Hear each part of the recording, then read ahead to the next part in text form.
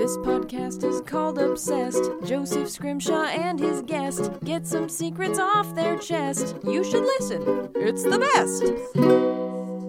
Hello and welcome to Obsessed with me, Joseph Scrimshaw. I am sitting in my home with a great guest. It is the other person who lives in this home. She is a dancer and arts administrator, historic mansion manager, Sara Scrimshaw. Hello. Thank you for being here. My pleasure. In our home. It's very much my pleasure. I almost said that I'm the other person that lives in our home that we know of, and then I was like, don't say that. That's weird and creepy.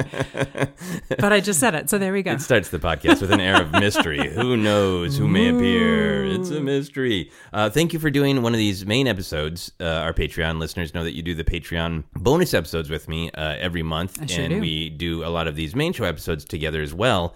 This one I just kind of had to do because I wanted to talk about this. I wanted to talk about it with you, and we were going to talk about it without microphones, so I figured why not obsess into microphones? Right? Since we have a podcast called Obsessed. It all makes sense to me. So we are going to talk about the experience that you and I have had binge watching, quick watching. Wasn't a quite binge. Yeah. Reasonable shoveling pace. Rewatch. Intense rewatch of the first 7 seasons of Game of Thrones. Before we get into it, I want to offer the caveat that I personally have not read the books. I have had the books described to me, perhaps for the same amount of time it might have taken me to read the books. So I have many awesome friends who are super into the books, so I have a slight understanding of what's in the books, but we're really talking about the television show and the experience of watching that. Yes, I also have not read the books. I have had them explained to me for significantly less time than that, and only remember bits and pieces that probably make no sense and maybe aren't even in the books after all. Well, throw some of those out there just to confuse the field. See. That would be fun. Right? So I want to start, though, if you could share your personal experience with George R.R. Martin, because it's such a great and interesting story. Sure. So I, for many years, stage managed a show that took place at San Diego Comic-Con called Wootstock, which was produced by Paul and Storm, Will Wheaton, and Adam Savage. And for a few of the years, they would do kind of an opening bit. And one of the years, the opening bit involved them having written a song about George R.R. Martin. Please write faster as the song goes. And Neil Gaiman came out on stage, chastised them, and then George R.R. Martin was one of the surprise guests for the show, and he was to come out on stage and smash a guitar. Because he wanted them to stop singing the song about him writing faster. Exactly. Yeah. Exactly. And he was very nice man. I was the stage manager, and he was like, and I said, okay, do you want me to tell you when you go? And he said, yep, please push me. And I said, okay, I'll tell you when you go. He said, no, push me.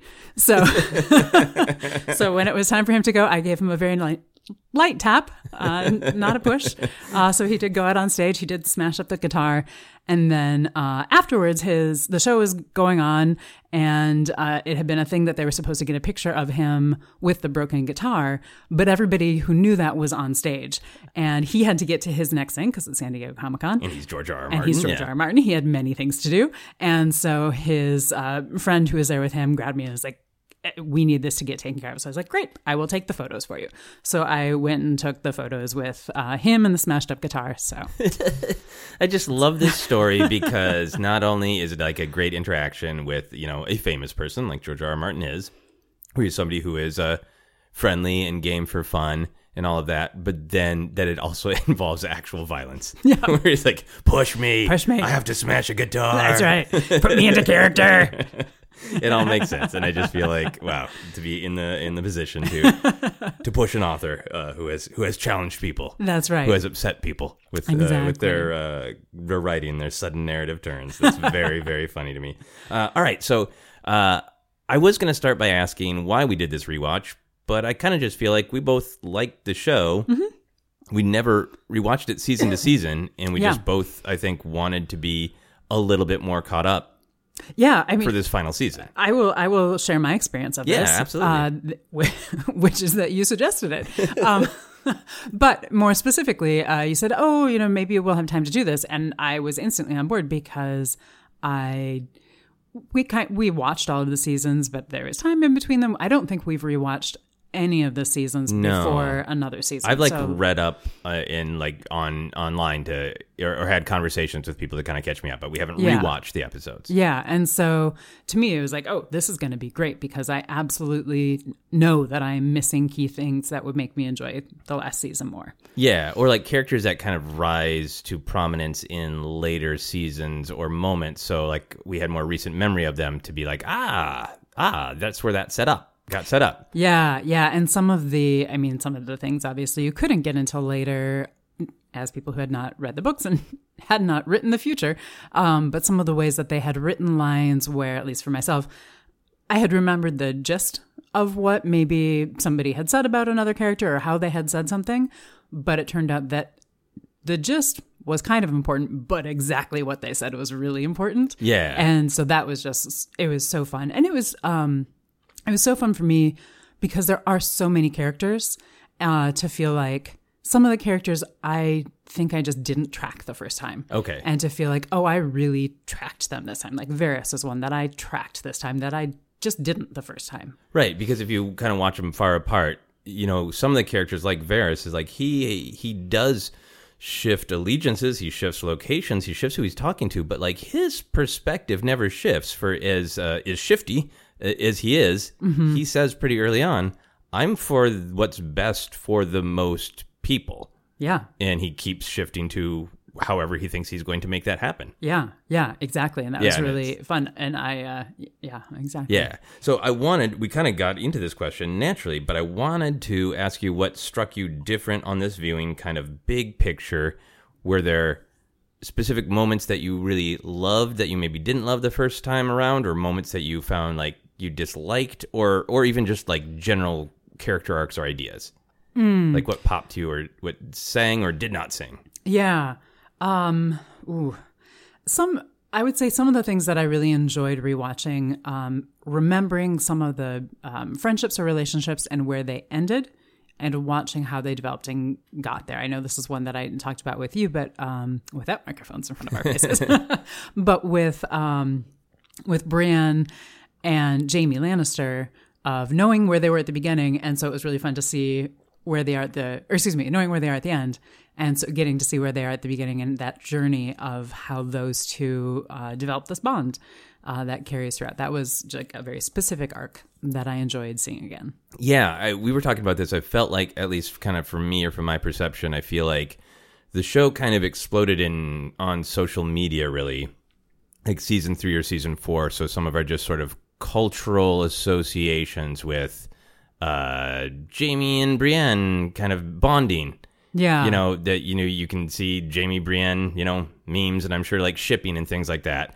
So to kind of live with that is just sort of, for me, being on social media a lot, like a little bit of noise in the geek community, those kind of relationships. To then really go back and see, oh yeah, Jaime is not even remotely sympathetic until Brienne starts to bring out some of his humanity, and he starts to express it to her and therefore to us, the audience. Yeah. And then gets much closer to like, well, he's with Cersei, and he does some questionable things towards the end, but he's much more like much closer to one of the heroes, and he starts out as one of the villains. Yeah. Yeah. And that was very interesting to me to rewatch it, because I had that like, I feel like he is a somewhat sympathetic character. But at the beginning of season 1, I'm like, oh, goodness, no, he's not. He's just out for himself and full of himself, and that's all he cares about. So that was fun. Just very specific path that I enjoyed rewatching. Yeah. Mm-hmm. I think, go ahead. No, go ahead. I was going to change the topic. So I was just going to say that I really appreciated Sansa's arc. How much, because I didn't remember from the early seasons how much, understandably, she has been raised to, this is your role. I mean, there's a lot of that in the show of people being put in their boxes, but in particular for her being put in this box that has, I don't know, really relatable real world connections of, this is what a lady is supposed to be. Yeah. We're training you to be a literal lady within the language of the show. So why wouldn't she grow up with these kind of fantasies? Of course. Her father seems to obviously know the sort of darkness and awfulness of the world, and he's hiding this by the way, there are going to be huge spoilers in this. So if you've never watched Game of Thrones, stop right now. So obviously, like, Ned's been hiding the truth from his best friend Robert that Jon Snow is a Targaryen who Robert would like to murder if he knew. I mean, that's why he has to be hidden, right? That's why he has to be Jon Snow. And anyway, I'm getting off onto a tangent. The point is, I was so sympathetic to Sansa being raised in the safety of the nice castle at Winterfell and being just kind of taught, like, yeah, King's Landing, it's far away and it's, there's a lot of gold. And, like, why wouldn't she grow up thinking in a sort of fairy tale kind of way? Yeah. And then having that fairy tale crushed and then watching her not only learn from, like, all of the awful people around her, like Cersei and Littlefinger, but also come into her own intelligence and savvy that she always had.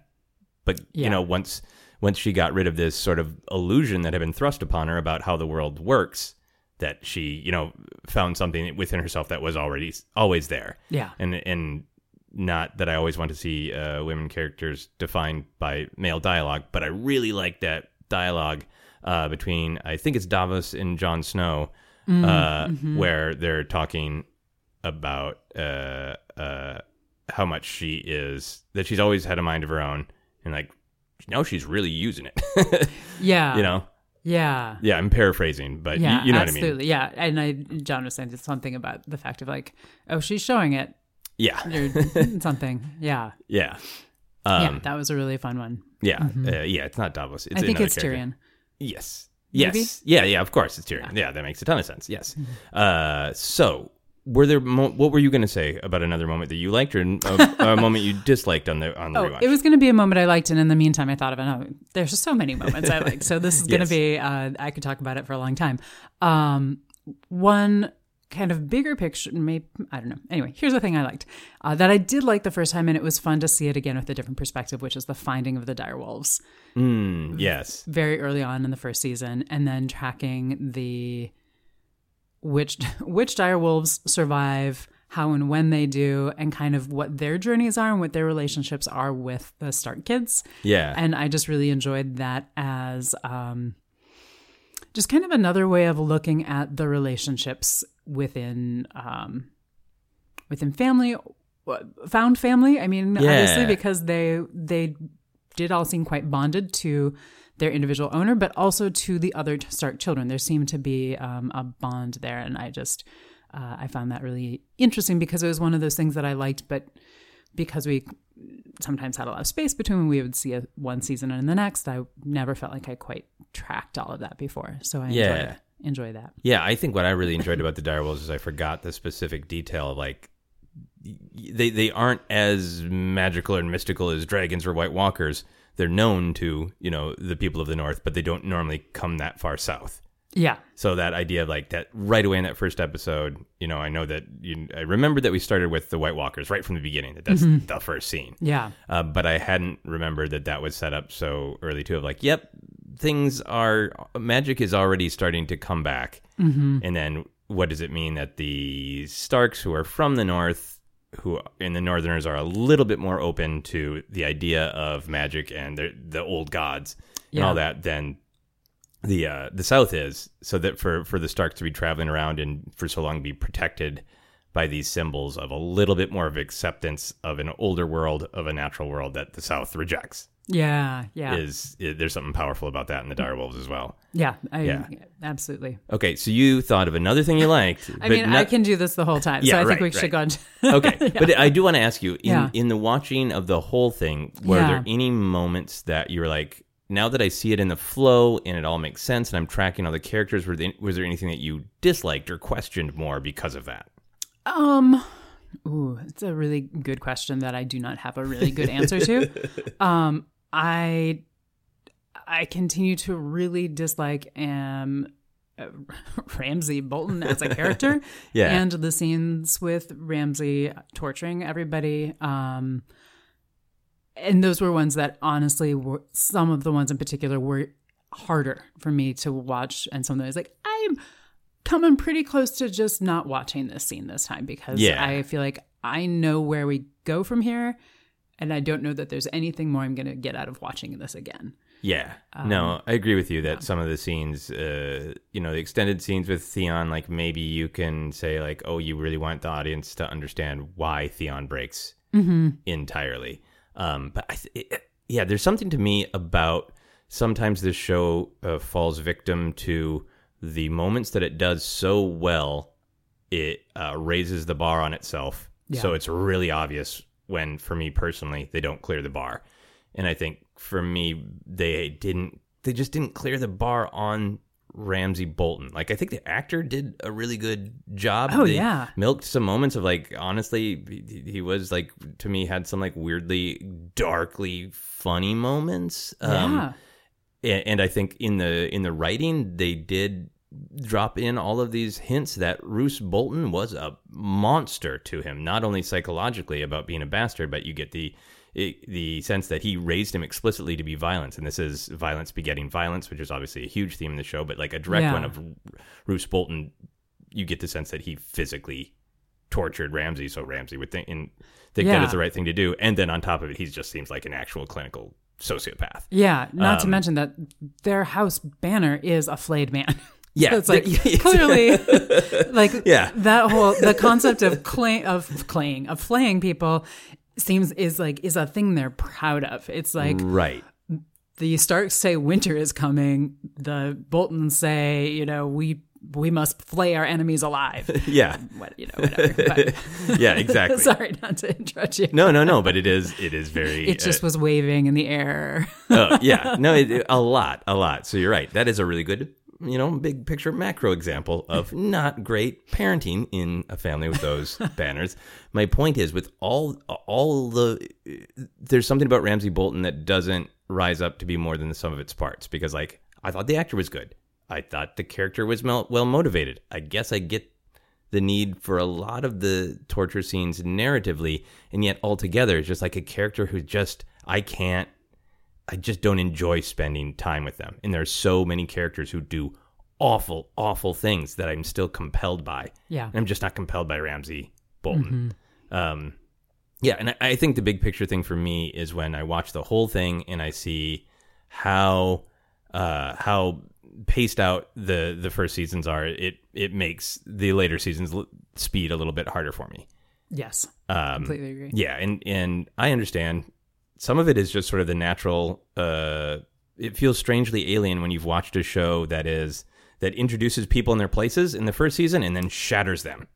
Yeah. And then there's seasons and seasons of the show expanding. So it feels unnatural by the time, the last episode of season 7, when so many of our main characters are in the dragon pit, it just naturally feels like, that's not right. Yeah.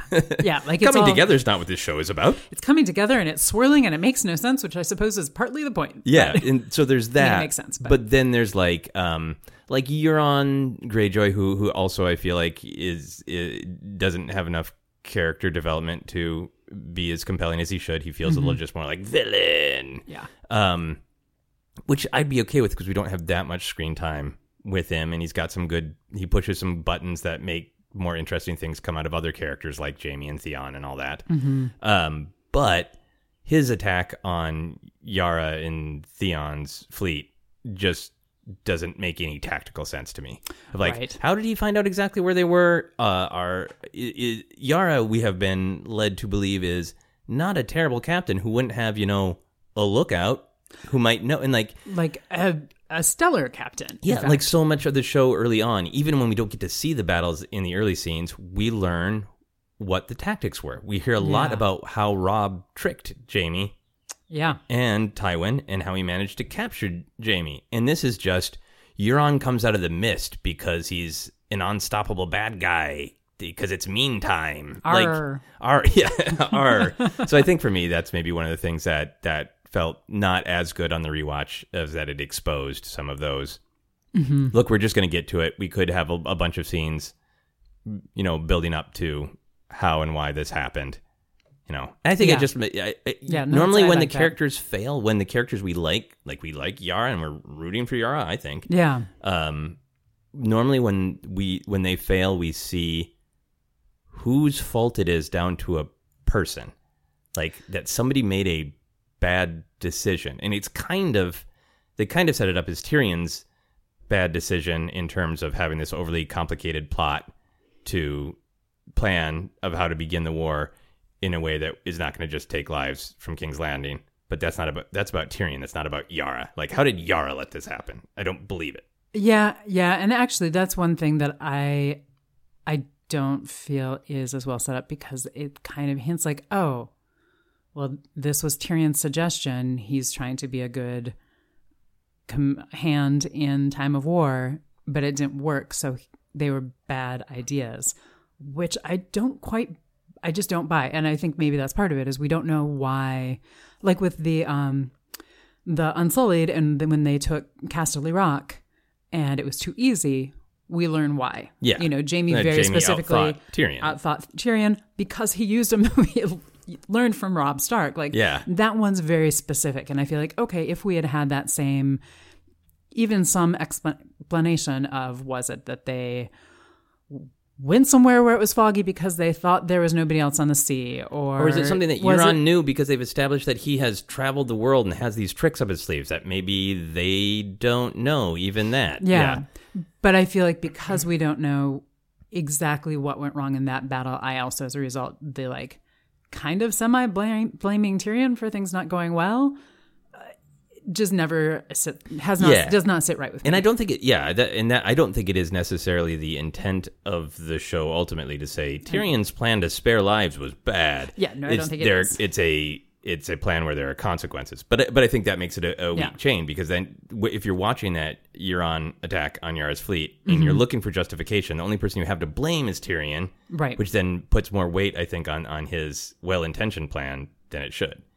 Yeah, and all of that is good and comes to its point, with the attacking of the grain and everything, but I completely agree. Yeah. And if we're being completely nitpicky, it's not really a body movement show. And then we have a really long segment of poor Samwell, I think probably just to show that he's not doing what he wants to be doing in Old Town when he's learning with the Maesters. Oh, yeah. But it goes on a really long time. I had totally forgot about it. To have some other... just to be clear, when you say body movement, because it made it sound like there's a scene where Samuel does a dance and you didn't like it. He's eating and then he's cleaning out people's chamber pots. Yes. And everything is the same color. Endless Maester chamber pot cleaning montage. Yes. Which there's not a lot of montages, honestly. Yeah. And I find the whole Old Town series of scenes fascinating. Yeah. No surprise, as a person who always finds a way to talk about libraries in any podcast or conversation ever. But I just feel like I understand that it was there. I guess my interpretation is it's there because they want to show the drudgery of what he's doing. He's not getting to necessarily read the things. He's not getting to go into the restricted section to do the research about the White Walkers that he wants to be doing. Yeah. This is the first step, and the first step is drudgery. But at the same time, I sit there going, especially this time, like, we have such limited amount of time and we're taking this much of our time for this, but there's so many other things we don't get to see because we're watching this. Yeah. And I think, maybe it just shows what a good show it is that we feel like time is being taken away from other things. Yeah. Again, I think that goes to that high bar, slightly lower bar. Because, I would have happily taken a drudgery montage that was half as long. Mm-hmm. It wasn't just about chamber pots. Like, show him scrubbing the walls, show him, rewriting the texts that are falling apart and soaking his hand in pain. Like, it just did feel like, why is this suddenly a mini Adam Sandler movie in the middle of Game of Thrones? Yeah. Felt like that to me. I do want to move on to some other specific questions, but I do also want to throw out and ask that, while we're being critical, because I think we're mostly be pretty excited about Game of Thrones. Absolutely. But it was remarkable to rewatch it and see how much I think the show changed, and also entertainment is changing from when the show started to where it is now in terms of just the sheer amount of nudity. Yeah. In the sheer amount of just like, there are breasts in the background always, to the last couple of seasons. It's like, only if it really seems like there's a super specific narrative purpose. Yes. And that is a great change. Yeah, great change. I will just throw my opinion in there. And I'll also just throw out that I do agree with a lot of the criticisms of some of the specific moments of they've been discussed a lot, of the Jaime and Cersei scene in the Sept being problematic. Yeah. And the Sansa scene where their wedding night cuts to Theon's face. I agree that those are problematic and not high bar moments of the show. Yeah. Do you feel the same way? I do. Okay, good. So now we can get back to talking about some of the things that we like. I just want to know favorite characters for you. For me, that's hard because I could list half the cast, but what is just your knee-jerk, ooh? So I was thinking about this as we were watching the end, and this is coming from the point of the end. So instant reaction, if you had asked me last week, Samwell Tarly, one of my favorites. Absolutely one of my favorites. Arya Stark, also one of my favorites. Brienne of Tarth. Yeah. Tormund. Yeah. That's actually one of the things I think on this rewatch is I'm enjoying Tormund so much on this rewatch. And I couldn't remember if he made it to the end of season 7. So this whole rewatch of season 7, I'm like, does he live? Does he die? Yeah. Oh, good. He's still here. Okay. Does he live? Does he? Oh, he's still here. Okay, good. You were on Tormund watch. I was on Tormund watch. I mean, there's so many. And we were chatting. Bronn has long been a favorite character as well. There's so many. And that's just the start. But I will start with those. Oh, and Gilly. Gilly actually is also one that I think is one of the strengths of the show, one of the backbones of the show that we don't see as a backbone. Yeah. She's one of the ligaments that help keep the show together. Yeah. The show is very much about, I think one of the themes is everyone is a human, or not literally, everyone has humanity. Yes. On some level, and they are all living in this world where rich people are valued. It's a very 1%, 99% world. And we spend time, obviously Tyrion sets that up of telling Jon Snow that he likes bastards. Tyrion making that writing apparatus for Bran. Yeah. We get set up very early on that this is a show where the show is going to demonstrate a world that doesn't have empathy for characters who are looked upon within the world of the show as less than, but the show itself is going to celebrate them. And I think Gilly is one of those people of everyone who meets her, she's just defined by a label. She's just one of Craster's, daughter wives. Yeah. And then to Samwell's father, she's just a wildling. There's nothing else. And it's more, the spotlight isn't shown on it, but I love that she is another one of these characters who just shows us everyone has humanity. Everyone is more than their labels. Absolutely. Yeah. Absolutely. And you mentioned one which is kind of one of my absolute favorites, which is Tyrion. Yeah.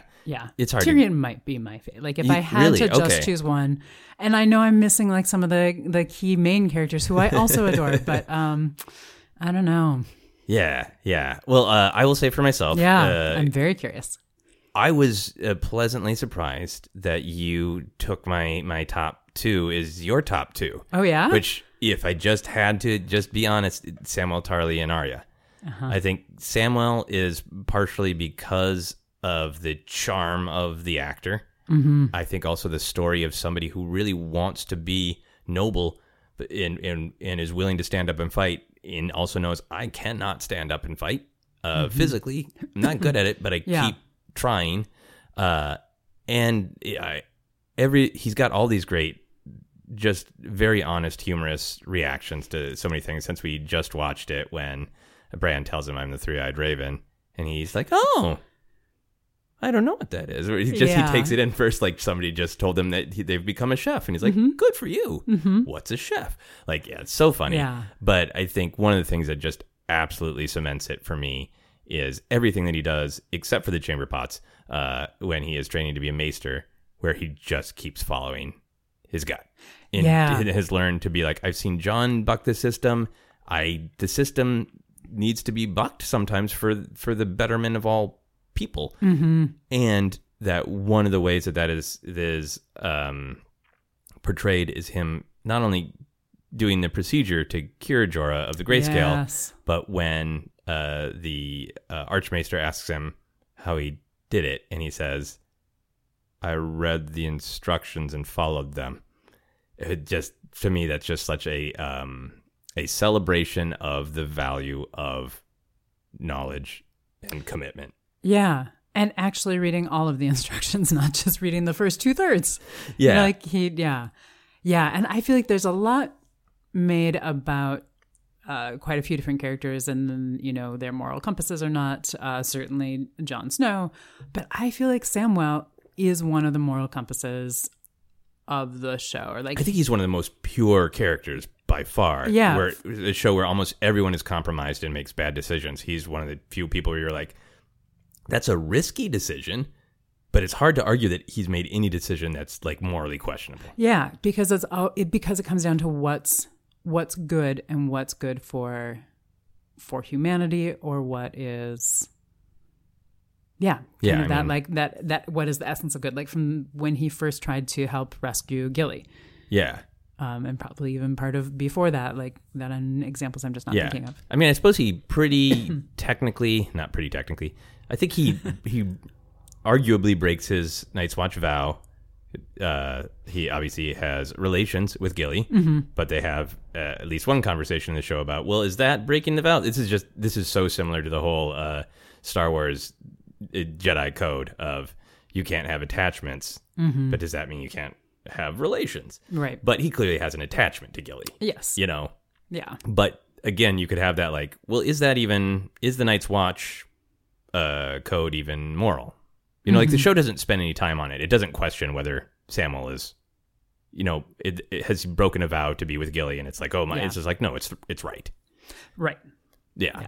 And then for me, Arya, I think not only is she is charming and funny as a kid when she's young, and there's something about I think particularly for someone like me who's done lots of different things and likes doing lots of different things, I always really like seeing a character's like, no, this is who I want to be. Like I didn't want to be a lady. I wanted to be a knight. I wanted to be able to fight. I wanted to be able to defend people I love and protect myself. And then to see her stay on that path, but then in such a twisty way where she's asked to sort of lose her identity entirely, and kind of does, but now in these last seasons, she's, she held on to who she was in terms of like, I am a instrument for revenge, and that's what I have lived for. But now that she's home at Winterfell with Sansa, there's those little bits of like, is that all she is? Yeah. So she held on to her core of like, yep, in a way I kind of ended up being a very dark knight that lives on revenge and is very good at it. So I don't know. On top of that, she's just such her triumphs are always, even though some of them are like dark and questionable, they're fist pumping. Oh yeah. In that scene with when she's fighting with Brienne, to see just the show does such a good job of like, we watched her train forever, so we know that she's really skilled, but then to see her go up against Brienne and to have the other characters have Littlefinger and Sansa watching that with just kind of utter disbelief. Yeah. Of like, oh, it's not even that she's good. She is a force of nature. She is beyond, she is something else. Exactly. And I love that the transition of watching her from, trying to mimic what the boys are doing when people aren't watching, to her first, sword master, and then being told not to dance. And then all of the dodging and weaving and just kind of listening to the air almost is what it feels like she's doing when she's studying. That's such a good point. Yeah, with the faceless men. Yeah, exactly. And just to see all of that come together exactly to make her something more than herself. Yeah, in that she seems to understand, lots of different kinds of fighting. But that's such a great point that she starts being trained by Cyril Forel as a real fencer with fancy footwork, and then the big swinging brute hound is like, that's bullshit. And then she sees somebody who fights kind of like the hound take him out in this big broadsword, and then she learns from the faceless men how to dance. So she's back to dance. That's such a great point. Full circle. For Tyrion, what draws you to Tyrion? Is it that he really starts as one of our point of view empathy characters who doesn't want to, he wants to see the world with kindness and with curiosity and, a lot of, I think, virtuous qualities while also just being super relatable because we all relate to a character where the world does not treat them with respect. Yeah, I think it's many things, many things I'll not mention right now. But I think part of it is you see him so much. He starts as a cog in a machine that he just like you said, he has no choice over what size cog he is. He doesn't like his place, and nobody really respects his place. But he is in that position anyway.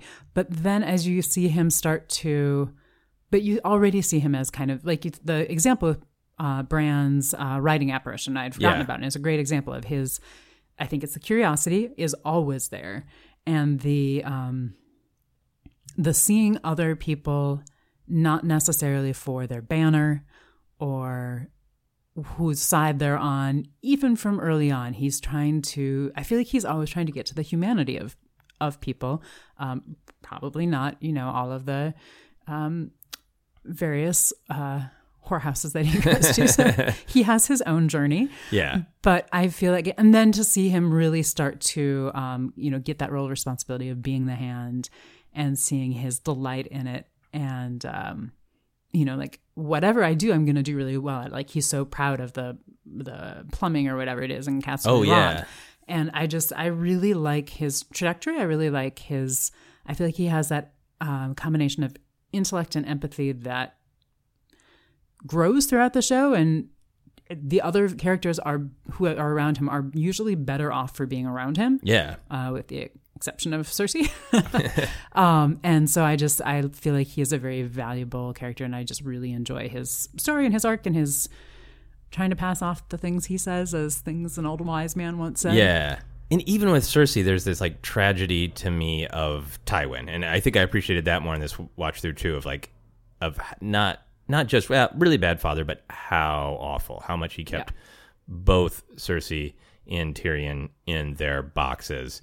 And there's that great scene in season 2 where Tyrion and Cersei kind of have like a tender moment, and neither of them really know what to do. Like they play it so well, like they almost want to like hug, or maybe Tyrion wants to like put his hand on hers, but they're like that is so alien to them. Yeah. But they're alone in King's Landing at that point, and then Tyrion does the amazing job of defending from Stannis at the Blackwater, Battle of the Blackwater, and you feel like, well, maybe if Tywin hadn't come in and punished Tyrion for no reason, since Tyrion saved the damn city, that like what would have happened if Tyrion and Cersei were heading in the same direction? They were doing the same thing. Like, yes, Tyrion had really, really pissed her off by sending Marcella to Dorne, so maybe that would have been. But like, was there ever a possibility of them growing together if they, if Tywin hadn't come in and just blamed Tyrion for everything and taken back power? Exactly. And also in that moment pushed Cersei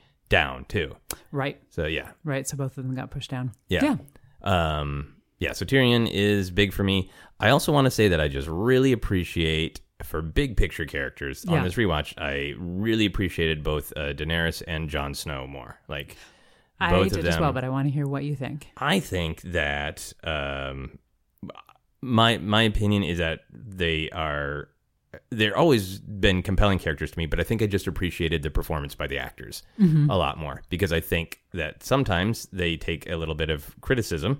And I think for me, just watching it season to season, they didn't pop as much for me as the Tyrions or the Aryas, or the people who kind of got to have a lot more jokes and charming lines and funny lines and do weird, surprising things. But I think they're both characters who play things close to the vest. And I think both the actors when you watch all of it, do an amazing job, I think, kind of like painting murals on postage stamps. Because they're characters who keep things, they keep themselves under control. They have a range of expression. But when we've been watching it all and you see the moments that are incredibly important to them or devastating to them or shocking to them, they play them so well. They just don't. It's just not large. Yeah, that's such a good way to describe it, I think. The painting murals on postage stamps. Yeah. Yeah, I think that's fantastic. Because I agree. Same thing where I enjoyed their performances when we watched them the first time, but this time I did really. It's so hard. There's so many people I could say I really enjoyed, but I thought they did. I enjoyed the arcs of the characters and I enjoyed the performances. Yeah, I think it's just easy to sort of like say like, oh well, Cersei is always kind of regal and her back is stiff and she stands up straight and she gives pronouncements and says her titles a bunch. And Jon is always going on about honor and it's not maybe the best decision, but it's the right decision. And so you can just sort of pigeonhole them. But there's so many moments where that's not who they are. Yeah, yeah, absolutely. I also, just as another, just keep adding on more. I never can say her name right. Maybe people say it differently on the show, or maybe it's just my brain, the way my ears hear it. But Missandei, who is Daenerys's right-hand lady. Yeah, basically. I really enjoyed her the first time too. I just find her charming, but the character charming and kind of her growth, and it was really fun. I feel like she's a really good flavor character. Diminishes the character, and that's not quite what I mean. But I feel like she's another one of those good heart characters. Yes, she reflects Dany. I think is narratively important, but I think even more important, and what goes to kind of like the core of her character is. So much of the show is about slavery. And she is our human example, one of our human examples of I truly understand slavery. Right. And here's my relationship with where I came from. Here's what the truth of that is. I relate to Grey Worm because he knows the truth of this as well. Those scenes where they're discussing their experiences and what home means to them if they ever want to go home and why they have allegiance to Daenerys. Because they're choosing to, and if they wanted to walk away, Daenerys would wish them well and give them a boat. Yeah. So I think that's, to me, really powerful about her and Grey Worm for that matter. Yeah, absolutely. So let's talk about even more stuff. Okay. I want to talk a little bit about that theme of that magic has been gone. It's been forgotten, really, and it's reemerging. How do you feel about that overall idea? Because I think, to me, that has been one of the most powerful ideas of Game of Thrones, that there's this reality from the first shot. And then, oh, man, are they not paying any attention to it in the South? Just that huge contrast between sort of magic as a stand-in for the real world, the natural world. The White Walkers is an analogy for climate change, has become, I think, more and more clear as the show goes on. And for people being like, we care about how many grains of wheat this house has tactically, and you're like, but you're all gonna die. Pay attention to that. But I guess the larger magic question too, how do you feel about a story about magic reemerging? Does it grab you? Absolutely. I feel like that's one of the things that grabbed me early on when we first watched the show. The weirwood, is that what they are? The weirwood trees. Weirwood trees. I have just find amazing. With the faces in them. And that idea that something more is coming and that there's something unexplained or perhaps forgotten. I mean, obviously it is forgotten, but that's kind of how people... It's like, is this a story that nannies tell children to scare them and make them go to bed? Or is this just something that's enough time has passed that now it's become a legend and is no longer... considered to be possibly true. Yeah. Even though they have the wall, but at that point it's like, oh, the wall is just for the wildlings. Except some people know it's not. Yeah. And I've gravitated to that right away, and that has been one of the things that's that in particular that push-pull, that dynamic of, do you believe in this magic or otherworldly idea that you haven't seen with your eyes versus you're very caught up in your own world?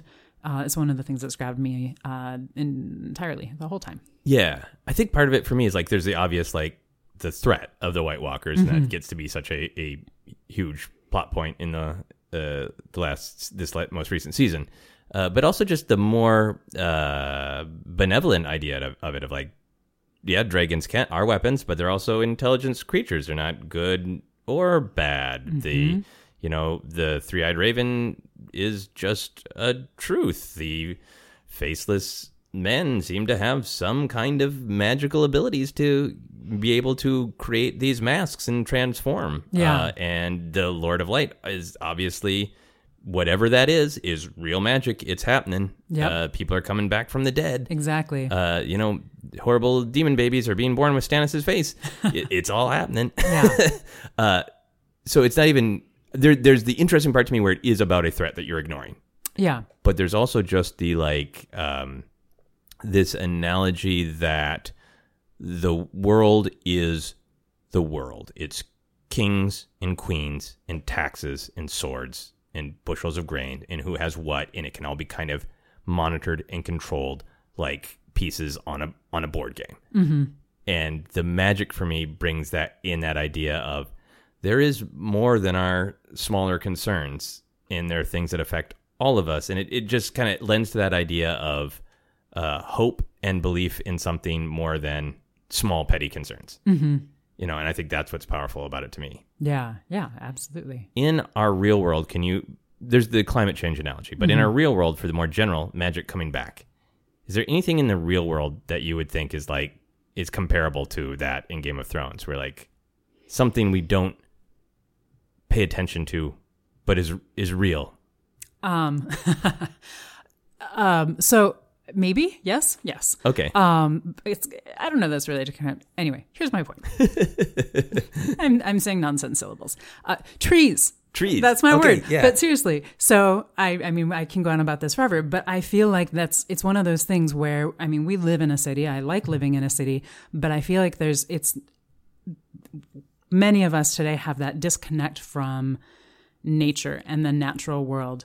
And I feel like there is some version of, I don't mean magic like hocus pocus, but there is more than most of us on a day-to-day knowledge have of. I'm totally losing my train of thought, but that we have yes, there are people who study, arborists and people who study trees and forests and all of that. And they know a lot. I'm not saying nobody knows, but most people walking down the street don't really necessarily think about it, except that we know that if you're in a city, if you have trees, then you don't have as much of the heat island effect.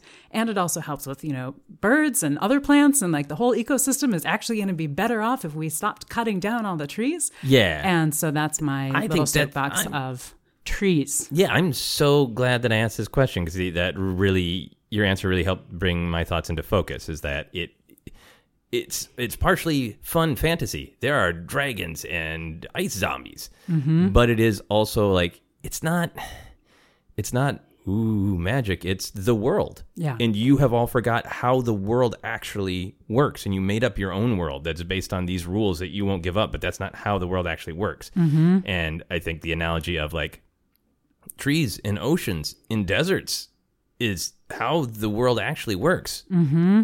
Getting mad at Starbucks because somebody wrote your name down wrong is a human adventure, but it's not. But it's all based on a bunch of rules that we made up, which are valid, but we can be disconnected from sort of the truth of our world. Yeah.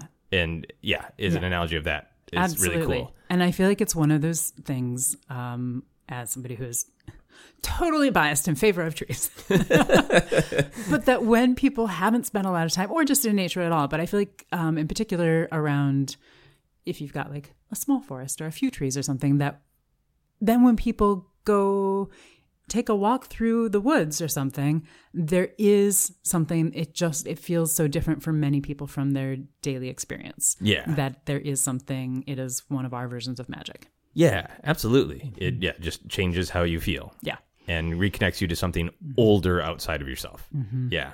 Cool. I also want to ask so many things is the problem. This is probably just going to be a slightly longer episode.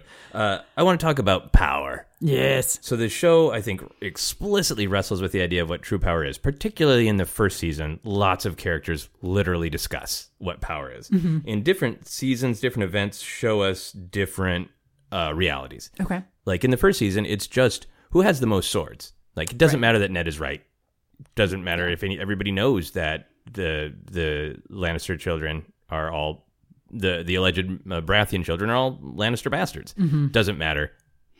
everybody has more swords than Ned and he dies. Right. And that's power. Right. But then in other parts of the show, people make the argument that power is symbolic. It rests with whoever people believe have it. Mm-hmm. And everything that goes on with Dany, sometimes she has moments of true unbelievable power of like, she can walk through flames. She literally has a power. Yeah. And other times it's the grind of politics of how do I get people to believe in me, believe in my ideas. Mm-hmm. So what do you think about all of those ideas when you're thinking about power?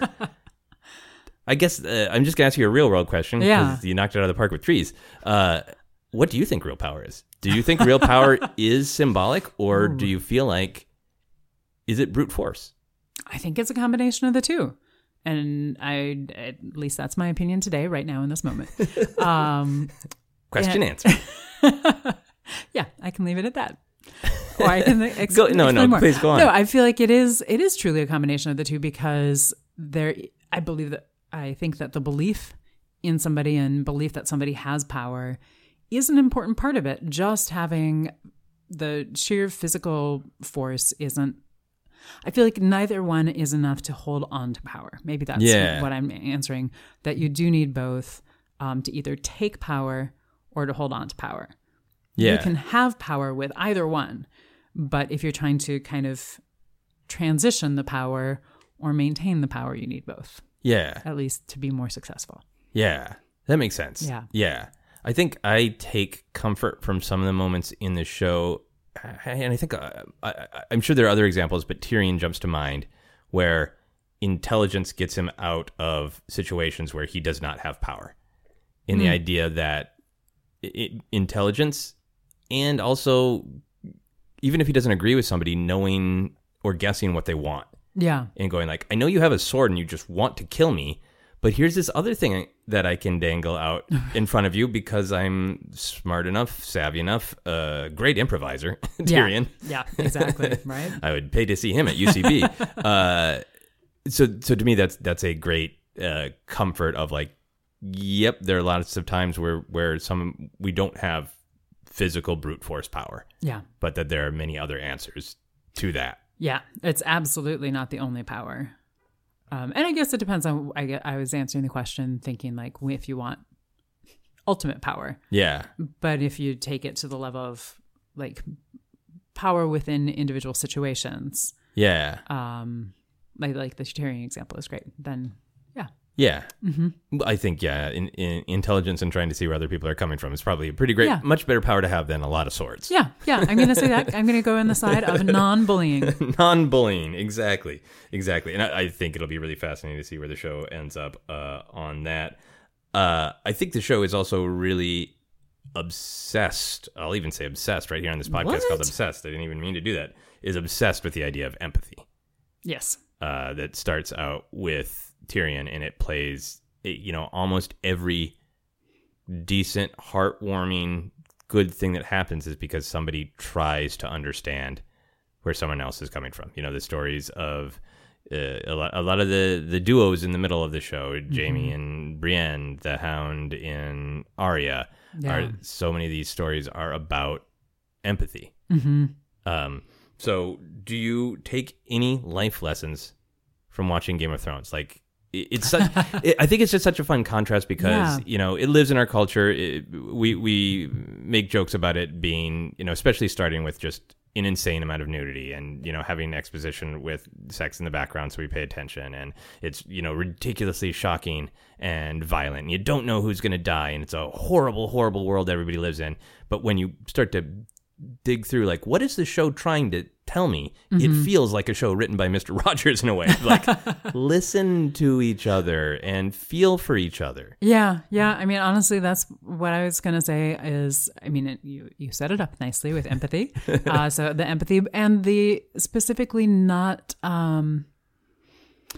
prejudging what your relationship with other people could be. Yeah. Just going back yet again to the Jaime and Brienne friendship, but even something like Catelyn and Tyrion, she doesn't necessarily really come around to him. I think she decides he's not as bad as his siblings. Yeah, but But I think he even says later that she didn't like him very much, but he had great respect for her. Yeah. And I think that part of it was having the empathy, having respect for other people, and knowing that even though they're coming from a different place doesn't mean that that you have to think people are bad.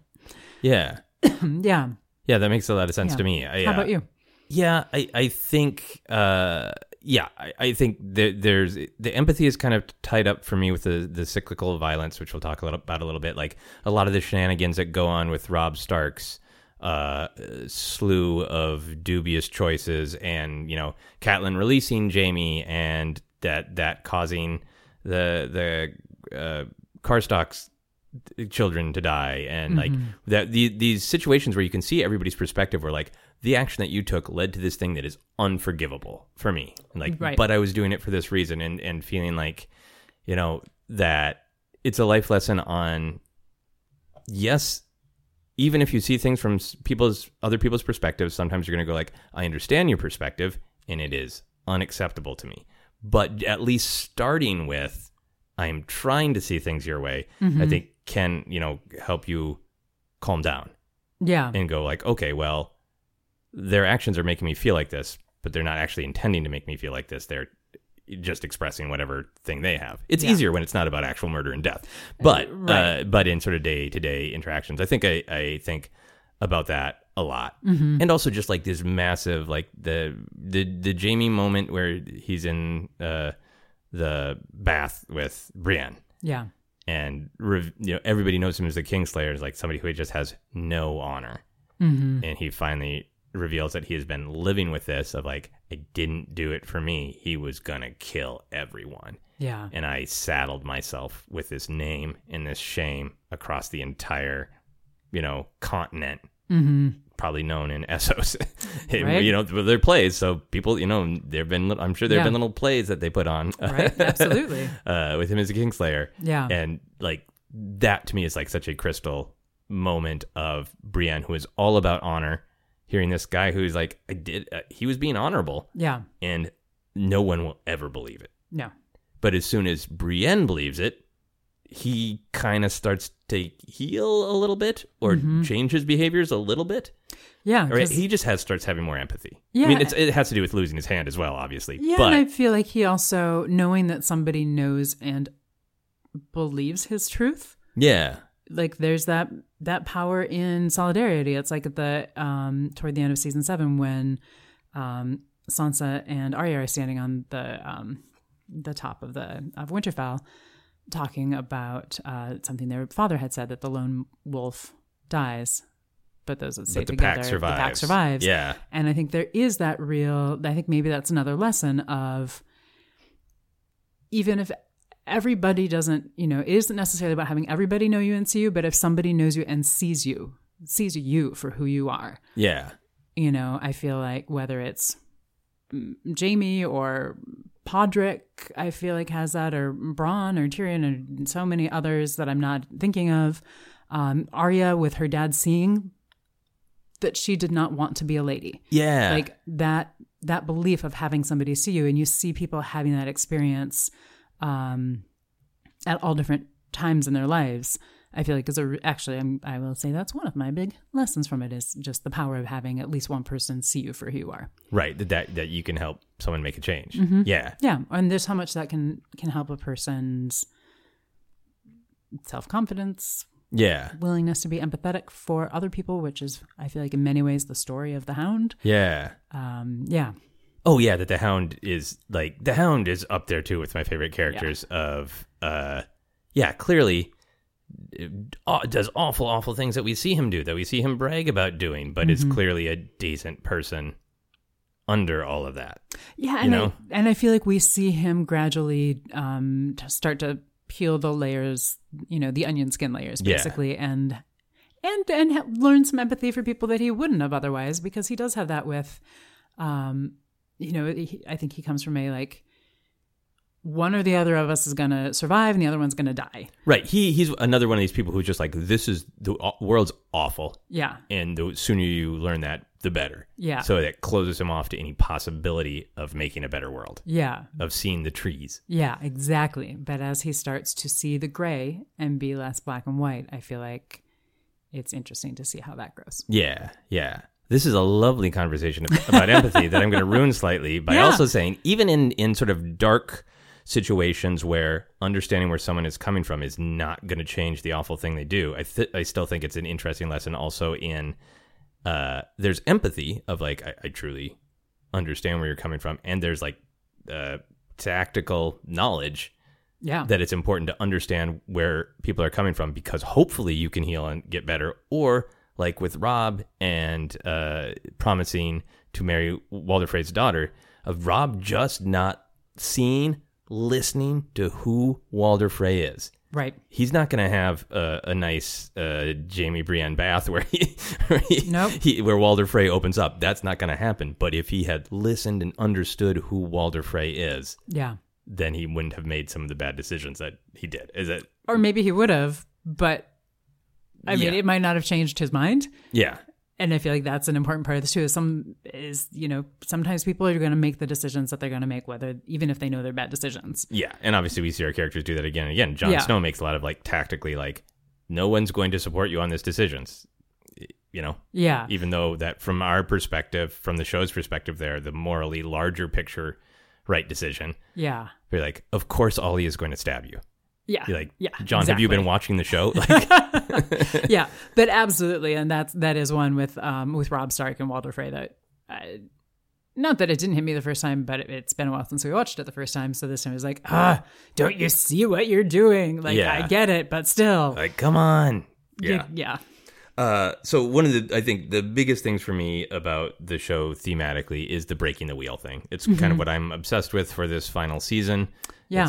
There's going to be lots of who lives, who dies, how do the battles go, but I'm so obsessed with how is this show going to answer the breaking the wheel question. Yeah. And it's been on my mind, so it was really fun to rewatch and see where it first comes up in that, as literally saying those words of breaking the wheel. Yeah. Where it comes up in that great conversation between Tyrion and Daenerys, where they're describing all of these great families, just spokes on the wheel. And I think I'm paraphrasing here, but I think Tyrion says something about like, how do you stop the wheel turning? And she's like, I don't want to stop it. I want to break it. Yeah. Which on one hand is like violent. I'm going to end it all. I'm going to tear the world down as it exists.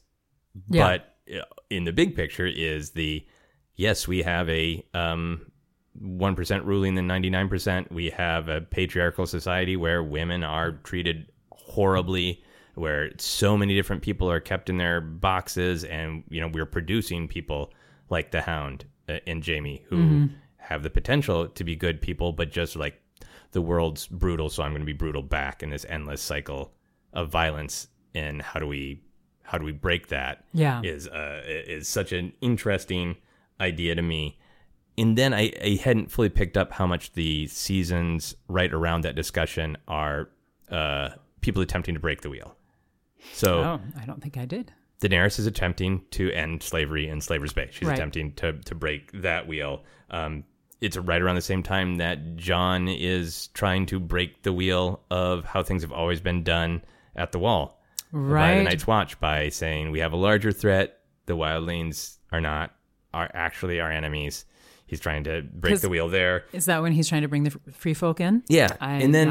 It's a darker, I don't think noble version, but the High Sparrow and the Faith Militant break the wheel of royals being untouchable in King's Landing and being better than everybody else. And they pretty successfully, you can make, my interpretation of him is that he is being the High Sparrow is that he's being a hypocrite, and he's empowering himself no matter how many, robes and speeches he goes on. Nobody's torturing him.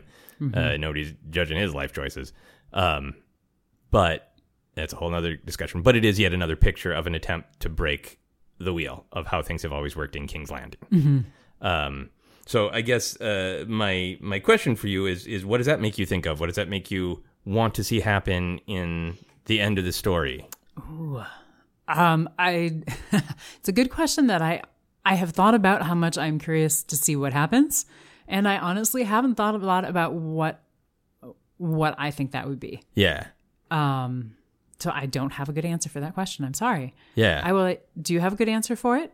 And I'll think while you're talking. I feel like that's part of the reason we spent so much time in Meereen, where Daenerys is trying to, and Tyrion up to a point of trying to figure out when are we just being foolish and taken advantage of, and when is brute force necessary, and how much can we just say, no, power is inspiring, of saying, look, we are the rulers. We're here to just make sure that everybody has grain. Make sure that, if there is some attack from outside, we're defended. Like we're trying to run the government so all of you people can go farm and go to the pub and have lives that are not constant violence. Yeah. And I like that the show is saying, well, this is just like a real practical issue of like, how do you get there without slaughtering everyone? Mm-hmm. And then, well, if you actually do successfully slaughter everyone who would oppose this, how do you convince people that like you have to obey us, but you don't have to fear us? If you've so they just talk so much about everybody, inspire, like that. There's so much about Daenerys being like you can't just go burn King's Landing, or you're just the same, or you're just a spoke on the wheel. Mm-hmm. So how do you inspire people? How do you find that power exists because people believe you have it, and people believe you should have it, and people are happy that you have it because you're not using it cruelly, you're not using it unfairly, you're using it to make sure that as many people as possible can live decent lives. Right, but she doesn't have the same situation as somewhere like Meereen where she can free slaves. Right. Yeah, that's very interesting. I also find it interesting within the breaking the wheel, taking your question and taking it on a slightly different tangent of how, depending, I guess, on who ends up on the throne, but on what's going to happen with the other houses. Yeah. Because Daenerys so far, wants to be the ruler of the Seven Kingdoms. Yep. But then you have places like the North where, maybe going to be Jon, now that we know he's not Jon Snow, who can control, not that it's control, in a broken wheel sort of way, can keep, still be the leader of the North. Or is it going to be something like there's back to having a warden, but then how do you have, it's the people, but then also how do you have like your sub-government and keep them loyal to you, wanting to be part of this new order if you're actually demanding the same thing as previously? Or is that just a method to get there, but then are you actually willing to let go of it once you get it? Yeah. Which I feel like is obviously one of the big questions of the whole thing of how do you get to power? And then if you say you're going to let go of certain parts of the power, do you actually? Yeah. Yeah, and so far Daenerys has been not really, she wants in this most recent season, she wants Jon Snow to bend the knee because she wants the Seven Kingdoms. Yep. Yeah, but does it get to a point where they survive the onslaught of the dead? The world is devastated and they need to rebuild, and it becomes the United Kingdoms of Westeros, where there is a central government, but it's a little different, and that kind of all those kind of things. And then that question of exactly how much is the show going to take the time to do that? Because, and the segue kind of into our next question. Yeah. The show in its marketing is winter is coming. Yeah. It's here. It's the Night King. He's going to kill you all. Yep. You have to work together. Mm-hmm. But also, the question of the whole show, marketing-wise, is literally who's going to end up on the throne. Those are the billboards. Here are the options left. Will it be Davos? Exactly. Will Hot Pie end up on the Iron Throne somehow? It'll be Bronn. It'll be Bronn. He says he wants a big castle. He does. Yeah. Another contender for one of the best characters. Definite MVP. Bronn. Yeah. But at the same time, thematically, it is totally about this larger question of how do you build a better, how do you create and maintain a better world? Yeah. And I had forgotten until this rewatch that this final episode of season 7 is also really concerned with not only who's going to end up on the throne at the end, but lineage of how can we maintain that world of the Tyrion has the awkward conversation with Daenerys about wanting to think about who's next since she can't have children. Mm-hmm. Jon Snow, somebody talks to Jon Snow when they're marching up to find the White to bring back. Somebody talks to him about children, and he has a look on his face like, oh yeah, children. I never thought about that. So there's that little seed planted in Jon Snow's mind. Yeah. Does he want children? And then he has the conversation with Daenerys about, well, who told you can't have children? And he's like, the witch who killed my husband. It's like, maybe question your source. So it set up lots of stuff that speaks to baby having. And maybe that's just going to be about Jon and Daenerys. Maybe that's just going to be a story of when they coupled, she's pregnant. And that's going to be, but all of that says to me that this is also going to be a story about what's next. Yeah, absolutely. Because I think that is part of the story of, okay, great, you want to break the wheel.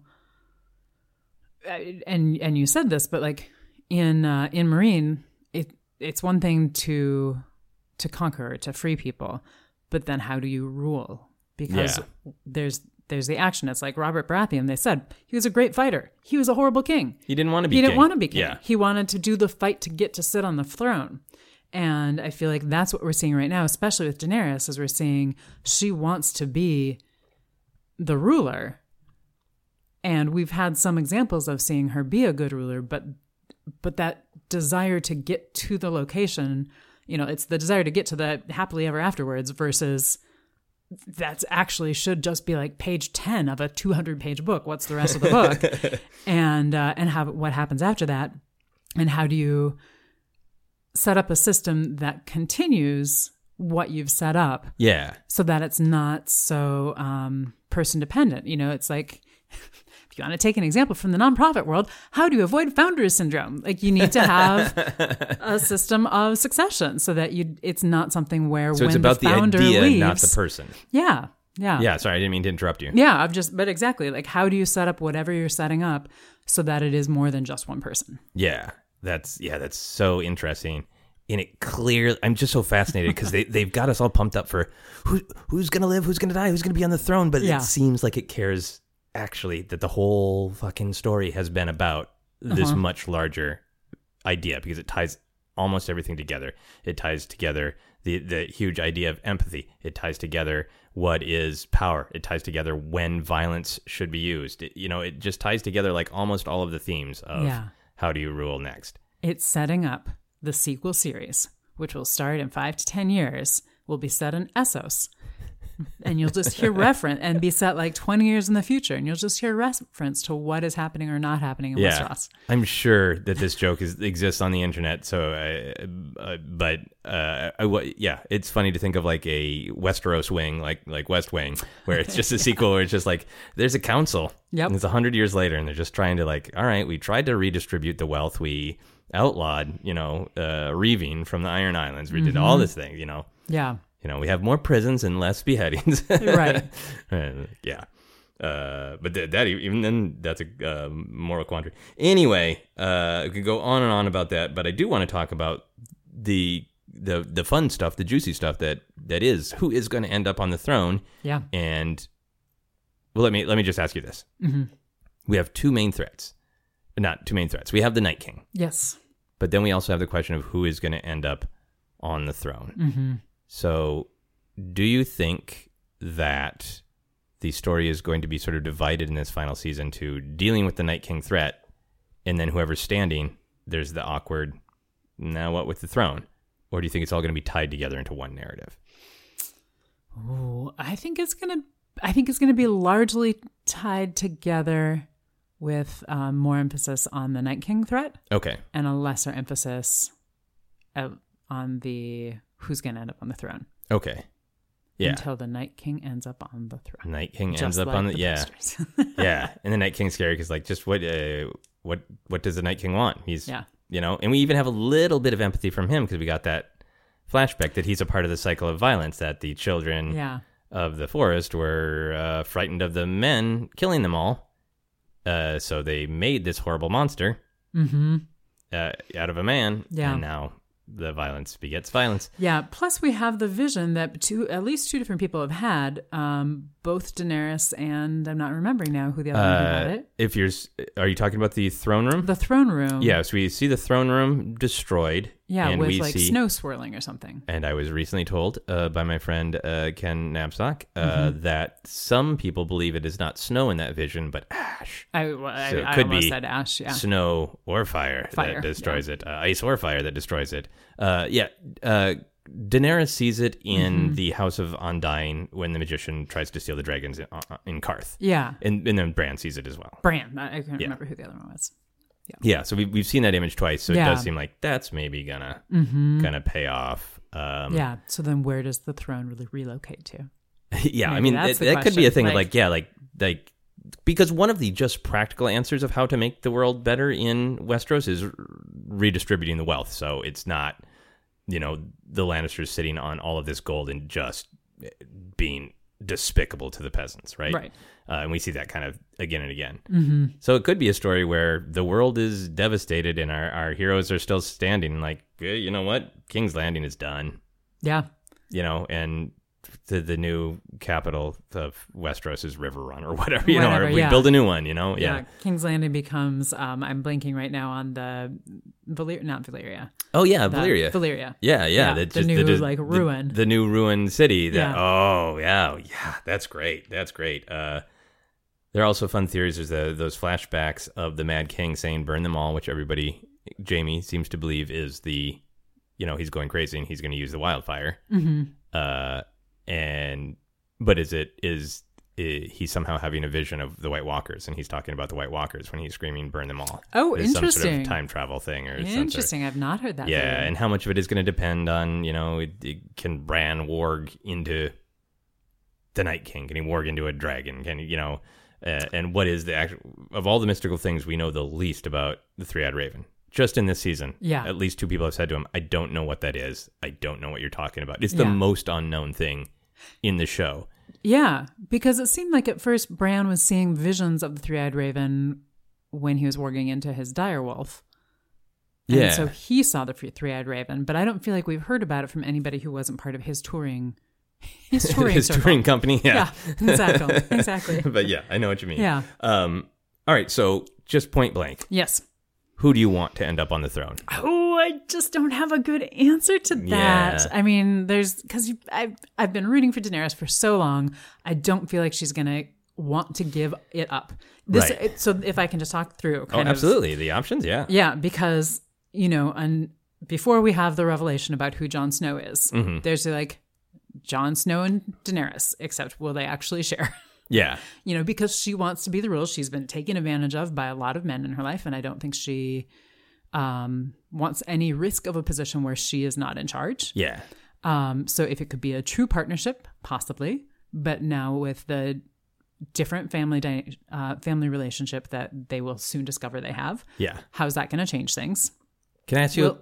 No, go ahead. No, I was just going to go on to say, will they both survive? Yeah. Is a huge question. I would not like it to be Cersei at the end. Very much not like that. And I would also be totally up for unforeseen other character who suddenly becomes say Samwell Tarly. Samwell Tarly. Or Gilly would be a good ruler. Yeah. No, I was going to say the Baratheon bastard. I'm just blanking on his first name. Gendry. Yeah, that would be that would be really interesting. Yeah, I feel like it's there's the question of how much of what George R. R. Martin and Dan and Dave Benioff and Weiss have said. We talked to George R. R. Martin. We got the broad strokes, but there's going to be some differences from the TV show to what he has planned for the books. We're not going to tell you what they are. Yeah. So there's always going to be that hanging over the show of how much are they going to make up the ultimate ending and how much is the ultimate ending what George always intended. Yeah. And then there's just the if this show is about empathy, if it is about breaking the wheel, it's got to end on at least a hopeful note, at least a possibility of something better in the future. Mm-hmm. Because I think people would just be why did I watch this? if it's Cersei as evil as she can be. Right. Like, can something change Cersei? So Cersei ends up on the throne, but there's somebody or something finally got through to her. Or is she too far? I feel like we've seen gone her on her path, say things too often. So here's my solution. Democratic society. The Council of Westeros? That has two primary areas. Daenerys can rule over can lead the southern area, and Jon Snow can lead the northern area because he doesn't like it where it's hot down south anyway. So it just ends up being a government of ice and fire. Yeah, exactly. Why not? Yeah. Figure out how to make ice and fire work together, and you might have a successful next couple 100 years. Yeah, yeah. I'm so curious to see how, obviously that's one of the big end beats of season 7, that Jon is going to soon find out that he is Aegon Targaryen, that he is a Targaryen and a Stark. Mm-hmm. And the implication is really that, that's going to be so much conflict between him and Daenerys. Obviously, they just had sex and they are related. That's going to be a discussion point for them, even in this world.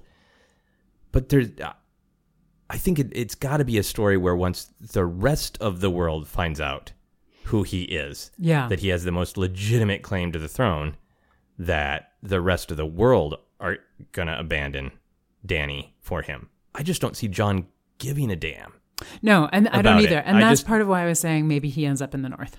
Yeah. Because he likes the north, and I don't see him caring. Yeah. In the same way that Daenerys does. I didn't mean to cut No, you you didn't. But, so that'll be interesting to me. Yeah, I'm just so interested not only in what happens, but the order. Because, again, I forgot until the rewatch, and the trailer, the White Walkers are right there. And everybody's heading to Winterfell. So they got to deal with that right now. Episode 1. So it can't be with one hand, we are desperately fighting the Night King. And on the other hand, we're going political intrigue, we can, because obviously we still have Cersei in the south and she's got the army coming. So, but I'm just really curious to see how they're going to balance. Yeah. Because if the White Walkers weren't on top of them, I would think the beginning of the story is going to be everybody finds out who Jon is, and half the people who are for Dany turn against her because they want it to be Jon. Now the whole North is like, no, you're the king, period. Yeah. And then that becomes does Jon choose Dany or the North? I don't know. Well, and I think there's also every possibility that Jon Snow's trajectory is directly to fight with the Night King. Yeah. And because he is, truly the ice and fire. Yep. So is there some sort of in order to end the Night King, he basically must merge with the Night King and that will shatter him or something like that. Is there some sort of almost self-sacrifice type thing that he has been brought back from the dead for? Yeah. That will allow him to defeat the White Walkers, but that is his story. Yeah. And I mean, and then we end up with Daenerys in charge and Sansa still in charge of the North. Because we don't want to leave Sansa out either. I mean, I feel absolutely. She is a really good... She has learned how to be a really good leader. Yeah. And we haven't even talked about the prophecy of the prince or princess who was promised. Yeah. The whole big, this is already a bonus-sized episode, and I had I wanted to talk about all the gods because it's so fascinating because everybody believes in different gods, and some of them we see, somebody brought Jon back to life. The faceless men worship the many-faced God, and they can make masks out of dead people and become them. We see all these examples and there is some power in those trees that look like they are crying blood. Right, and then those are part of the sort of old gods religion. You know, there's so many examples. So it's this great question of is that just the way the world works, and everybody has attributed that falsely to gods, and is the show going to go there? Is it going to have a moment? Is that part of defeating the Night King where they realize that's just the way the world works? Yeah. And there isn't, Yeah. And what role do the children play in the end? Yeah. The children of the forest? The children of the forest. Or the drowned god is the one true god and it rises up and smashes everything. No problem. The end. I think for me, I want on the throne, I want a surprise candidate. Interesting. Do you have any candidates in mind? Honestly, Sansa is a great one. Yeah. Is much as it sounds like a joke, I honestly think something like Samwell, something like that some of our heroes died tragically. Mm-hmm. Some of them for petty, dumb reasons, because I think the show is still capable of doing that. I think it's still possible that Cersei slits Tyrion's throat and it's just horrible. Yeah. I think it's still possible that Jon and Dany realize that only by sacrificing themselves can they save the entire world from the Night King. So I think there's like lots of possibilities where the world is in shatters and the people left are just like, who is good, who is noble and kind and wise, and who's left, who is that? Yeah, is that and Sansa with Samwell is her hand? Yeah, I mean, honestly, that would be a fantastic combination. Yeah, so I think there are a lot of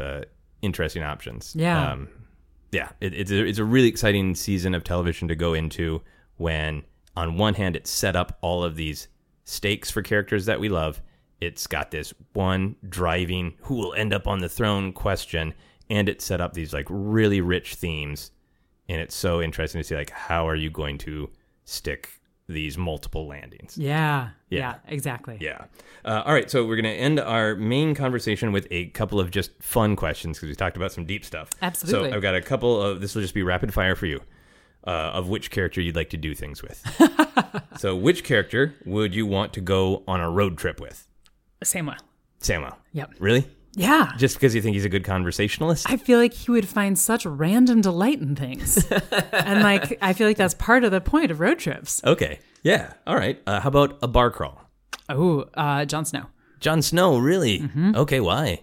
Because I feel like he could handle the liquor and doesn't necessarily, won't suddenly get really like crazy and run out into the middle of the street. All right. You won't have to take care of him at the end of the night. Yeah. Okay. Or enough. If we can take characters who are dead, possibly Ygritte. Oh, yeah, for sure. She would be super fun on a bar crawl. Definitely, yeah. Oh, yeah. Oh, my God. Right? All right. And the final one, which character would you want to do a binge watch of all of Game of Thrones with? Gilly.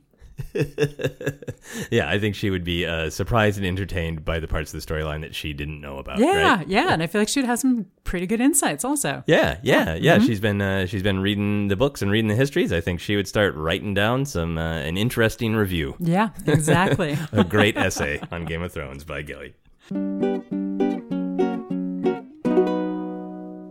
We're going to move on to our How Obsessed Are You questions in this bonus-size episode of Obsessed. Do you think about Game of Thrones every day? Right now, while we're rewatching it, yes. Yeah, even when we have a couple days in between our... Yeah. I mean, it's been enough on my mind or going like, will we have time to watch an episode tonight? Or, or just kind of thinking about what's next. So right now, yes. Yeah. Before we started the rewatch, no. Yeah.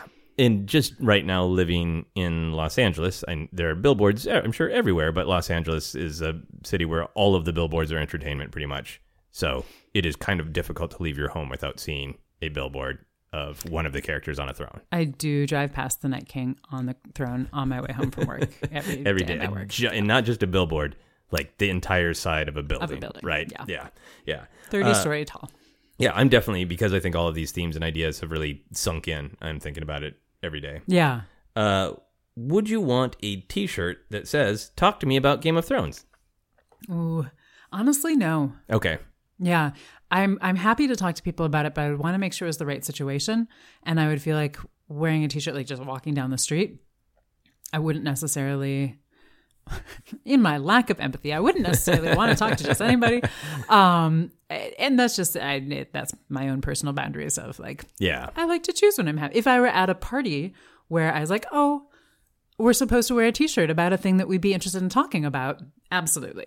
But just down the street now. Okay, interesting. I think I would be a yes on that right yeah? now. And I think it's partially just because right now where Game of Thrones is sitting in our culture of, like, as we're recording this and I'm sharing my opinions, I know people listening have a myriad of opinions, and obviously my opinions are just my opinions. But while people do have, like, some really just criticisms of the show and choices that it's made, I feel like big picture in the culture, it's not as divisive as some other entertainment things right now. I feel like conversations start with, do you like it or not? And then it's just like you're on offense or defense. And I feel like for the most part, talking about Game of Thrones right now is theories. And there's so many characters to talk about, and there are so many possibilities, and there's so many. Did you notice this? Did you notice that, when John was teaching them about White Walkers, he talked to them about Dragonglass killing them, but he didn't say anything about Valyrian steel. What? There's just so many different, it opens up lots of just different conversation topics from people, more than just thumbs up or thumbs down. Yeah. Which happens with a lot of, movies. Definitely. Yeah. Yeah, I feel like there could be very good conversations to be had, and I would be happy to experiment with walking down the street next to you while you are wearing that shirt. I think that is a good answer. Clear boundaries. Would you want to cosplay as any Game of Thrones character? Ooh, I would possibly be up for that. Who would you want to cosplay as? Well, since I just mentioned her, Ygritte. Oh, yeah, nice. Well, you'd be very warm, since she mostly wears the big furs. Exactly. Yeah. I like that idea a lot. I'm trying to think of who would you? Ooh, I think it's just because I like wearing all black. Jon Snow. Would you cosplay as the Night King? Ooh, that would be fun to do. I mean, right? Besides all the stuff on the face, but it would be fun to just walk around being stoic and unknowable as a form of cosplay. Yeah. That would be really fun. Yeah. I would like that. Yeah. I will think of some others that would be fun too. Okay. Yeah. Excellent. If aliens visited Earth and you were the human who got to greet them, would you show them Game of Thrones as one of their introductions to human society? No. Because if I weren't sure yet if they were kind or not, I'd be worried that they would take the wrong lesson. Right. That they would see it on the surface level of, look, a show about people constantly in pain. Mm-hmm, exactly. That's what we like to do in our free time. Yeah. Watch other humans suffer. It's if they got the wrong message. Yeah. Yeah. Yeah. If it was okay, we've been hanging out for a year or two. We're on good terms. We're just going to go watch a bunch of TV for the weekend or something. Then I'd be like, hey, maybe you should see Game of Thrones. But yeah. It's do you like thematic ideas and subtextual messages? Mm-hmm, mm-hmm. Here you go. Exactly. All right. If time was not an issue, would you want to read all the Game of Thrones novels now that you've watched the show? Or does it just not hold that same appeal to you? It doesn't hold the same appeal to me, which is a weird thing. I feel odd saying that because there's so many, I'm often would be happy to read the book of something that's a TV show or a movie. And I honestly, I would love to read the first book. Mm-hmm. Just to see what it's like. Okay. And that one I absolutely actually would like to read at some point, the first book. And therefore, I guess I would probably then get drawn in and read the rest of them. Okay. But I'm not if you had said, hey, do you want to real fast read the existing books before the end of the series? That wouldn't have been as high up on my list as rewatching them. Yeah, I think, people have told me how addictive the first book is, and I have always been I'll read it when I have time to, stay up all night and not go to sleep because I'm reading. But now that the TV show is getting close to its end, there is something appealing to me of let that finish. Yeah. Let that sink in because it is ultimately a different story. Mm-hmm. And then go to the books. It would be intriguing to me. Yeah. But and part of me is glad, I can read and friends can tell me significant differences and insights from the book that help make the TV show richer. But in a way, I'm happy to finish this story and then see it in its original novel form. Yeah, as a separate experience. Yeah, exactly. Mm-hmm. Would you want our family to have a sigil and motto? And if so, what would they be? Well, they would not be a flayed person, I'll tell you that. Absolutely not. Would it be a non-flayed person just standing there with, fully clothed with their thumbs up I'm alive? Have an empathy. Have an empathy. A person just waving. Yeah. Well, a lot of sigils are animals. And so for you, and therefore us, it could be a squirrel. Well, would you like that? I would want it to be a tree. Ooh, would it be What if we had a tree with a squirrel sitting in it? Oh, yeah. I feel like that would be a really good one, actually. Yeah. I would very much like that. And what would our motto be then if it was a squirrel sitting in a old tree? Nature returns. The squirrel is wise. I want acorns. I'm working on it. I'm brainstorming. I want our family motto to be, I want acorns. I want acorns. That's so weird. There's no wine. What's your family motto? Ours is the Fury. Oh, mine is I want acorns. All right. We'll have to give the motto. I like the sigil. We'll have to give the motto a little bit of work. Yeah, it's not done yet. Maybe it's work together like the tree and the squirrel. I don't know if that makes sense. I think we're brainstorming. It's still in a brainstorm mode. Yep. Mm-hmm. Fair enough. Nature returns. Sounds ominous, but I feel like such a hypocrite. That's kind of why I like it. Like, I love city living. My motto is nature returns. Like, yeah. And meanwhile, like, if we go to like a nature preserve and a twig brushes up against me, I'm like, I'm such a city person. But then you'd be like, oh, hello, friend. Yeah, nature returns. However, I will never go camping. I feel like a hypocrite. Anyway, good answer, though. Here is the final How Obsessed Are You question. If we were about to see the first episode of the final season of Game of Thrones, but a bear who had been an undead bear, a White Walker bear, walked in and stole our remote, will we just let the bear take it? Yes, because we have other ways to watch it. On what? On I'm our sure iPads? On iPads. What if the undead bear took our tablets and our remotes? So is the undead bear or unbed dare like running away the from unwed us? mare comes in. Like, have they taken the remotes and now they're strolling down the street, so I'm running after it? It or opens the door to our apartment. Grabbed them and now they're like hanging out on the couch. I feel like if it was hanging on the couch, it would just be like, I want to watch Game of Thrones. That would be fine. Yeah. I guess here's where I'm getting to. Like, do I have time to find all of the candles in our apartment, build a ring of fire to contain it, and then get the remote? Or am I like chasing down the street after a bear? Because I'm probably not going to chase down the street. Okay, you're not going to after chase it, but if the bear just hangs out here, you would try to work with it. I would. Or burn it. The twin lessons of Game of Thrones. Exactly. First, empathy. If that doesn't work, burn it. Always be ready to build fires. All right, fair enough. So when we sit down to watch the first episode of the final season of Game of Thrones, we'll have a bunch of candles on our coffee table. Exactly. Sorry, apartment building. We won't burn you down. Can you make a noise to sum up your obsession with our binge rewatch of Game of Thrones? I'm just laughing because I started to make a noise earlier that I can't even now remember what it was. And I was like, oh, that's a horrible noise. I can't make that one later. Anyway, okay. So,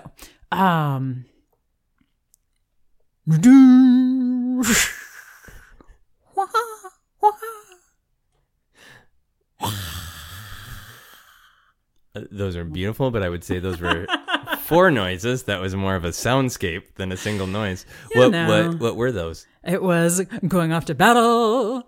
What was the second one? Was that ice? I think that was maybe the ice. Yeah, we'll say that was the ice. Okay. And then there was the three-eyed raven. Oh, okay. Yeah, the flying noise. And then there was dragonfire. Oh, yeah. That's beautiful. I love that. Thank you. All right. I think my noise would be...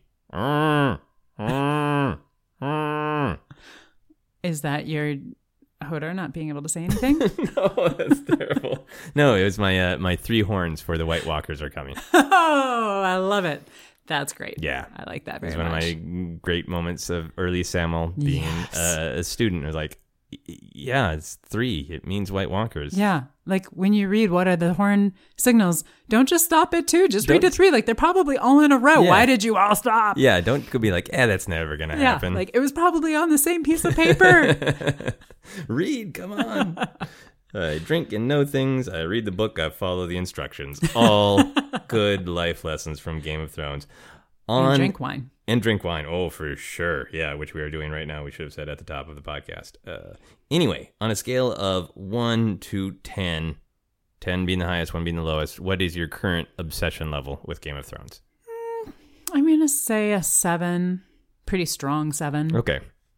I have 7 dragons living inside of me. Nice. Yeah. I'll go a little bit higher. Yeah. I'll go up to an 8.5. Yeah. Nice. So I feel like my brain is turning on it a bunch, even when I'm like, I have other things I need to focus on. Yeah. My brain's like, but what have you thought about that? So I feel like yeah, and definitely at the point where I want to wear a T-shirt in case somebody tells me their own interesting opinion about Game of Thrones, I got to rate myself a little higher. I think so. All right, we have got Good score. The plugging segment of the show. Where can people find you on social media? I can be found on Twitter at Sara_Scrimshaw. That is Sarah without an H on it. And I can be found on Instagram, where I mainly post pictures of trees and wine, or other drinks, or other flowers, at Scrimstreet. Excellent. And here are quick plugs for this show, and then we will do our final questions. You can follow me on Twitter and Instagram as at Joseph Scrimshaw. You can follow Obsessed Podcast on Twitter and Facebook as at Obsessed Podcast. You can also check out the Star Wars podcast I co-host that is called Force Center. For info on all my upcoming shows and comedy albums, you can check out my website at josephscrimshaw.com. You can support Obsessed by backing us on Patreon. Full info on that, go to patreon.com/Joseph Scrimshaw. And if you like fantasy shows, I did some writing on a great fantasy comedy show that is called Tigtone. It's on Adult Swim, and the whole first season is available on their app and the Adult Swim website. Just go there and search for Tigtone, and you will see a lot of fantasy comedy. All right, final questions. If there was another setting on our shower, so water came out, but also another fluid could come out, what would you want that setting to be? Well, since we've just been talking about wine is what came out of my mouth. But then I would need to take a shower with water afterward. So first you'd go in and drink some wine and then clean off. This is not a well thought out, and it would stain the bathtub. This is not a well thought out. Okay, but I'll stick with it. I'm going to accept that answer. Thank you. It's a song of water and wine. If you had telekinetic powers, but you could only push or pull things toward you, one or the other, which would you choose? Pushing things away or pulling things toward you? Pull. Okay. Why? Because it sounded kind of fun. Sometimes I'm sitting down and don't feel like getting up, and I can just pull something toward me. Yeah. Do you feel like, because that was kind of my instinct as well, is like, I think I would use pull more than push. Because like when you picture yourself as an action hero, push is probably more effective. But when you're thinking about yourself as a human, you're just like, I want that. It's over there. Or here's the other thing. If it works for this, which we can say it does, because I think we're making the rules right now. When you're, when I'm leaving my office door, the door pulls toward me. So I could just be like, I need to leave now. Think. It would open and I could just walk out. Ooh. Of course, then I had to pull it closed behind me. Yeah, but you pull things closed. You pull it so closed. Yeah, so you'd be able to do. So I'd be able to pull it. I'd be able to pull it both ways. I wouldn't have to touch the door handle. Okay, totally sold on pull. I'll pull all the way, mostly right. So you don't have to touch doorknobs. Other than in public buildings where they're all push. Fair enough. Final question for everyone on the podcast, which you have answered before, but you could answer in a new way. You could answer in a Game of Thrones way, whatever you want. Final question is, what is happiness? Happiness is having a person or people who know you for who you are and who love and appreciate you for who you are. That is a great answer, and I hope what you just said is the final lines of dialogue on Game of Thrones. It would make perfect sense. I'd like it to be written a little better. Maybe. Yeah. They can do a little punch-up if they want, but I think the sentiment is there. All right. Thank you so much for taking the time to talk Game of Thrones into microphones with me. Oh, my pleasure. That is our podcast. You've been listening to Obsessed. Joseph Scrimshaw and his guest shared some stories with the rest. Rate 5 stars if you're impressed. So, the White Walker bear is sitting on our couch holding the remote. And I'm going to try to communicate with it.